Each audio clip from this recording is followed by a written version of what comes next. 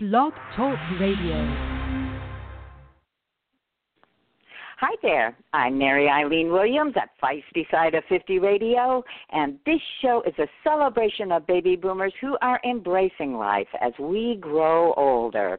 And speaking of embracing life, everyone loves reading a gripping tale of intrigue and suspense, and few writers can claim to keep millions of readers, actually over 130 million of us, eagerly turning pages like best-selling author David Baldacci. David's just added another book to his already impressive list. It's called Redemption, and he's joining us today to share all about it. I'm excited to talk with you again, David, so welcome. Thank you. It's great to be back. Well, and I mentioned I have had the great pleasure to interview you on a number of occasions. And what amazes me, besides other things that would obviously amaze me, is not only do you write bestsellers all the time, but you've got such a wide range of topics and characters that you write about. In fact, last time we were talking about Vega Jane with The Stars Below, which was the final book. But in my own opinion, one of my all-time favorites is Amos Decker. So for the few people who don't know about Amos Decker, tell us a little bit about his background and the condition that he has. All right. When we first met Amos Decker in a book I wrote a number of years ago called Memory Man, he was a professional football player briefly, and on a kickoff he was blindsided on the field. A vicious hit nearly killed him. And he suffered a TBI, a traumatic brain injury. When he came out of his coma, he had a condition called hyperthymesia, which is perfect recall. Basically, the brain rewired itself around the damaged part of his brain, opened up other pathways that he had never utilized before, and now he has perfect recall, which is what hyperthymesia is. You can either get it through a TBI or you're born with it. So he goes on to become a police officer and then a detective, and having a perfect memory is a great attribute if you're doing that, because he can instantly see when somebody's lying or it's his contradictory statements, or something he sees out there doesn't make sense with something else he's seen. So he sort of had like this personal computer in his own head. But that hit also changed who he was. Before he was injured, he was outgoing, gregarious, fun-loving, and his personality changed because his brain changed. Now he's sort of aloof. He might be on the spectrum somewhere. He's socially inept, has a hard time getting along with people. He understands that, but he woke up one day and he was a different person. So that's pretty traumatic, and that's the downside to what happened to him. So now in Redemption, this is the fifth novel, and I love writing his character because he keeps evolving in so many different ways. And in this book, I wanted to show the vulnerability that he had. That he's at a cemetery visiting his wife's and his daughter's grave. It would have been his daughter's 14th birthday. They were brutally murdered in a crime that was connected to one of Decker's cases years ago. So it's a very solemn, somber moment. The book opens, and he's only there with one other person, his friend and FBI special agent, Alex Jameson. While he's, attending to the graves, this man comes out of the tree line and comes over to him and introduces himself as a guy named Merle Hawkins. And Decker instantly recognizes the name. Hawkins was the first person he ever arrested for homicide when he was a rookie detective. And Hawkins is now at a prison, which will be revealed why in the book. But he lays down a unique challenge to Decker. He says, "You were wrong about me. I'm innocent. Now I want you to have a second chance. Prove that I'm innocent and also prove that you were wrong. Will you do it?" And obviously Decker accepts that challenge because he's all about the truth. He doesn't really care if it's going to reflect badly on him, that he might have screwed up. But I wanted to show people that even though he has this perfect memory, he's still a human being. He makes mistakes. We all do. So that's the vulnerable side of Decker when he accepts his challenge. Wow. Well, I am just fascinated by, and I'm probably mispronouncing, but hyperthymesia, is that the way you said it?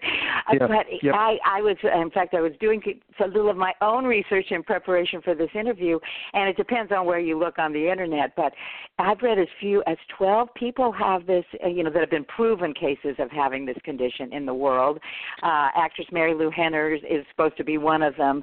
But how did you read about this in the paper? Because I can imagine with your imagination that must have sparked something to create Decker.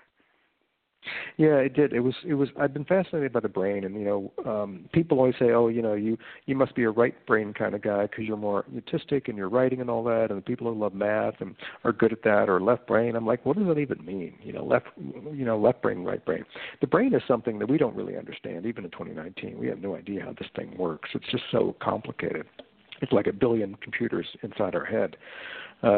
So I read a book years ago called Born on a Blue Tuesday. It was about a guy who has synesthesia, which is sort of parallel to hyperthymesia. It's when your sensory pathways in your head are commingled. It could be at birth. It could be because of an injury. So, for instance, when you see numbers, you associate numbers with color. The number 2 could be orange, the number 3 could be red. People who are musicians, Mozart was speculated as having synesthesia, where he would see musical scores as brilliant colors in his head. It's made him more creative and more vibrant. Then I started reading about other brain conditions, and hyperthymesia was one of those. And I thought, there's perfect memory. That's amazing. You could either be born with it, like Mary Lou Henner was, or you get it through a TBI. And I thought, I'm going to create a character with this. He's going to have gotten it through a TBI. He's a football player, which is plausible. And then he's going to have, it's going to be both a blessing and a curse because he has a lot of things he'd rather forget. And it's also the big thing for me was it's going to change his personality. It's going to make him somebody he doesn't even recognize, and he has to live with that. So that was great material, dramatic material for the creation of a character. And I think that's why Decker is so unique and why people love him so much, because there's nothing else like him out there. Well, yes, and I was just thinking, too, David, in one of our previous interviews, you told me, now I'm not sure if this is still true, but you don't use a storyboard, you don't even use an outline, and I just wonder if you have a touch of hyperthymesia to be able to keep all these little twists and turns. I mean, it's just, how do you keep it all straight in your head? Yeah, I do have I have to admit, I have a really good memory. It's not in Amos Decker's league, but I do remember things that are important for me, and I can remember them in great detail. So keeping all these things in my head is not that big of a deal for me because I really feel like I live it, I obsess it, I fixate over it. So it would be like, forgetting one of my kids' names. It would be impossible for me to do that. So when I create these characters, I know everything about them intimately, and it just, that knowledge doesn't go away. Because I think I'm fully immersed in the world that I'm creating, and that's I'm not good at a lot of things. I would beg to differ because I do. Before we have to close, I want to make sure that we talk about the work that you do with your wife. But just one more point on the writing. You do. I was wondering how you do that. So you spend a certain number of hours every day, or you just you're always inhabiting the characters, like you say, and just they're in your head until you complete the book. Yeah, I don't write at a certain time during the day or a certain number of hours. I write every day until my tank is empty. And then that might be 1 page or 10 words or no words. The next day might be 30 pages or 5,000 words. It doesn't really matter what the words or the page count is. It's just I'm done. I have nothing left to write that day. And then I go home, I think about it some more, and I come back the next day and I do some more on it. Then at the end of something, eventually you have something. Well, and then one last thing before we go on with what you're doing with your wife. But is it a little kind of depressing? Is it a downer when you finally finish, or are you thinking, oh, thank goodness, on to the next one, that one's over? It's a little of both, actually. I think first there's a little bit of depression. It's like, I'm going to be away from this person for a while now, and it's like you're waving goodbye to a friend who's getting on a boat and they're going to be gone for a while. Yeah. But then there also is a little bit of relief, thinking, I've been with this for a long time. I've said everything I wanted to say. Now it's time to move on to fresh territory and go do something else. So it's both positive and a negative. Well, as I was saying, I can't wait to hear what's else and what's coming up next. But let's spend a little time with the Wish You Well Foundation. Tell us what that is. I think that's such a lovely, lovely thing to do. Yeah, my wife and I founded it about 17 years ago, and we fund literacy organizations, initiatives, and programs across the country. And our goal is to eradicate illiteracy in the U.S. We're trying, and over the years we've helped millions of people learn to read at a higher level. And the demand is only going up, and I can understand why, because we live in an information age where I don't care what job you have.